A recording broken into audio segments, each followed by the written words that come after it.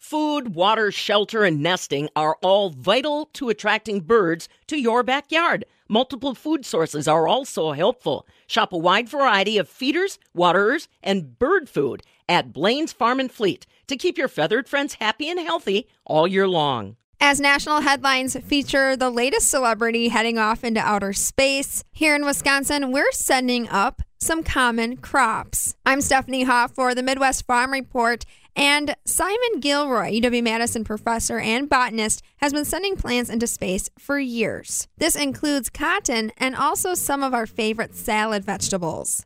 Space is a crazy place for humans, but also for plants, and they're weightless, and there's lots of radiation, and we don't really understand what happens when you try and grow plants in space, and so there's a lot of sort of discovery stuff of just trying to understand what happens.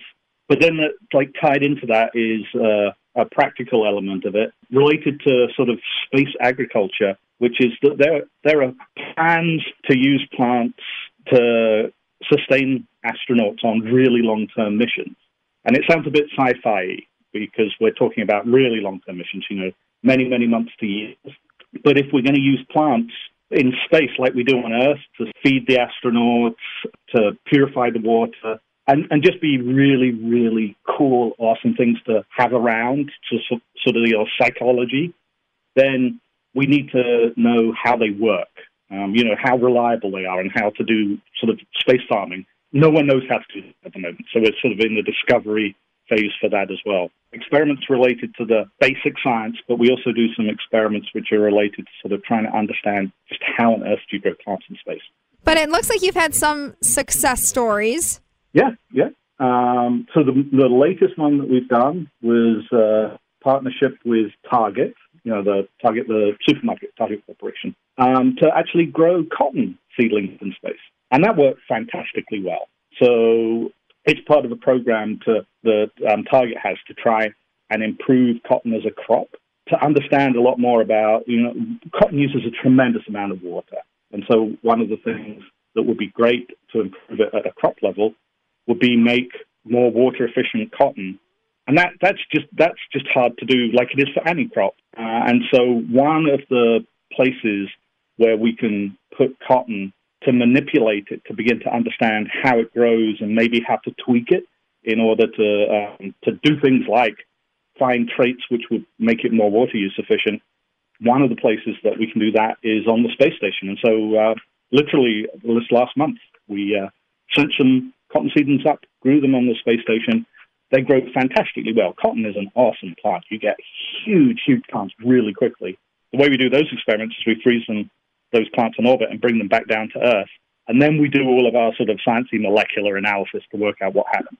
So when we talk about space farming, is this a growing interest because of the sustainability aspect? Or, why is this even something that businesses or organizations want to dabble in? A big part of the driving force for wanting to do sort of the space agriculture component of it is that the space station lets you manipulate plants and do experiments to understand how they grow in ways that you just can't do on Earth.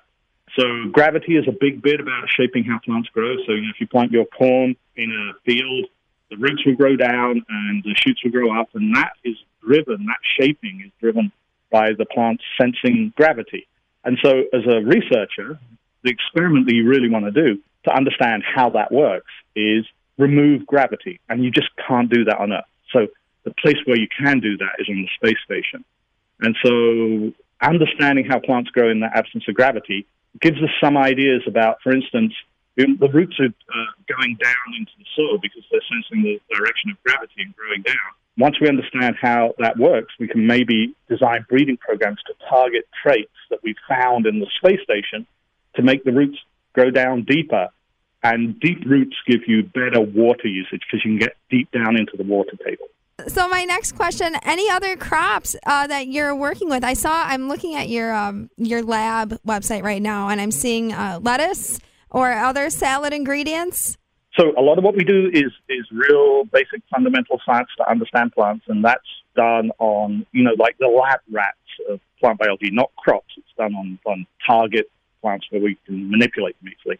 And then the other part of what we do is a lot on sort of the space crops. So crops which have been targeted that should be good to grow on the space station. And so a lot of those are leafy greens, because one of the things you want to do in a controlled environment agriculture where you have really limited space is you want to eat pretty much everything that you grow. So things like lettuce, radishes and stuff like that, those are big target crops. The one that we're super excited about at the moment, because we've literally last month, we did our cotton experiment and then sort of swapped over, and the next experiment that we're gearing up for the space station is to actually grow tomatoes on the space station, with the idea to sort of understand how the tomatoes grow, but also the interactions that they have with all of the microbes in the soil, and whether we could use that sort of idea of sort of the soil sustainability, plant microbe interactions as a way of improving plant growth. Now, you talk about soil, and I've never been to space, but when I think of space, I think zero gravity. And is it messy to grow plants in space when there's no gravity? Yeah, so you're thinking exactly the correct line. So we can't use soil in space because there's no gravity. Just imagine watering your plant. So you've got your watering can, you tip it on its side, but no water comes out because there's no gravity to pull the water down out of the watering can. So you have to inject, using things like syringes and pumps, you have to inject the water into whatever the plant roots are growing in. And it turns out that soil doesn't work very well under those circumstances. So we tend to either use things like clay particles, like the classic hydroponics, or for a lot of times we use a nutrient gel that has all of the mineral nutrients that the plant will need, like just suspended in it, and the plant roots grow down through the gel. Because it is really, one of the things that we work very hard to not happen in the space station is to have random things floating around, because they just, they float around, and the space station can get really, really dirty. And so one of the things that on Earth you just don't think about, but it turns out to be kind of a big deal in space. What if your plant flowers and starts releasing pollen? That pollen will just float around in the space station environment. And, if you want to have really bad hay fever, just have pollen floating around forever. But it's all designed to keep things contained, because of exactly that problem. Things just start floating around. My goodness, those are things we wouldn't ever think about that here on Earth, how much gravity would impact how you grow things. It's such a different environment that we are constantly discovering new things, constantly going like, it makes perfect sense now we see it, but we would never have thought that was going to go on in space. You mentioned your partnership with Target, but then you also you used to have the partnership with NASA. I mean, do you have any other partnerships to brag about or tell us about that are interesting? Yeah, I mean, so of course, like if you're going to do space research in the United States, the big partner that we have is NASA. Most of our work is funded through NASA. Most of our research is NASA stuff. The other group which is in there is so NASA runs the space station, but there's a group called the International Space Station National Lab, or CASIS, is CASIS, and CASIS sort of does that partnership where they, at the space station side of things, but they set up partnerships with commercial entities. So they're really about the commercialization of space. So our Target project was actually sort of a three-way thing with Target, us, and CASIS in the background, like enabling access to the space station, because it's not that easy to get there. Now you're preparing for a new school year. You've got maybe a new batch of students coming in. What are you looking forward to this year in terms of research projects? So we have new batch of students coming in. We have some students that are going to start immediately working on the tomato project, because we're literally at the beginning of that project. We have the funding to work on it, but we literally started it last month. So to do a spaceflight experiment takes 1 or 2 years of prep work to get to the point of thinking that how you're going to do it in space, because you can't get it wrong. So we'll bring in a bunch of students to work on that. We have some other students. We have a lot of engineering students who work with us to build the crazy equipment that you need to do the space flight stuff. And so we have some students coming in. They'll be working on some equipment which tries to simulate the lack of gravity on Earth. So I mean, and the fantastic thing is the students are going to be back in person, which is just like what the university is all about. We've had a bunch of students who, they're deeply involved in this research, and then suddenly they couldn't be present in person. Fortunately, we have a lot of sort of the information science side of things, of taking the data that we've got and looking for patterns, and you can do all that in like using your computer. So those students have actually hung with it just because it's, they're totally into the project, and they've had to do everything remotely. It's going to be fantastic to have them back. I was wondering if you could just speak on the future of space farming. I mean, can you see us growing or cultivating crops up there? Can you see us cultivating food crops? Yeah, I mean, I think the way that I sort of think about it is, if you think about our agriculture, think about the farmers in the Midwest planting their farms and all the crops. That is thousands and thousands of years of experimentation about how to do it, about land management, about understanding the crops, about breeding the crops. So we are standing on a huge amount of work done by generation and generation of farmers to get us to the point of having this amazing agricultural system that we have, that produces just an enormous amount of high-quality food. We're right at the beginning of that process for space. We've only had plants growing in space for 60 years.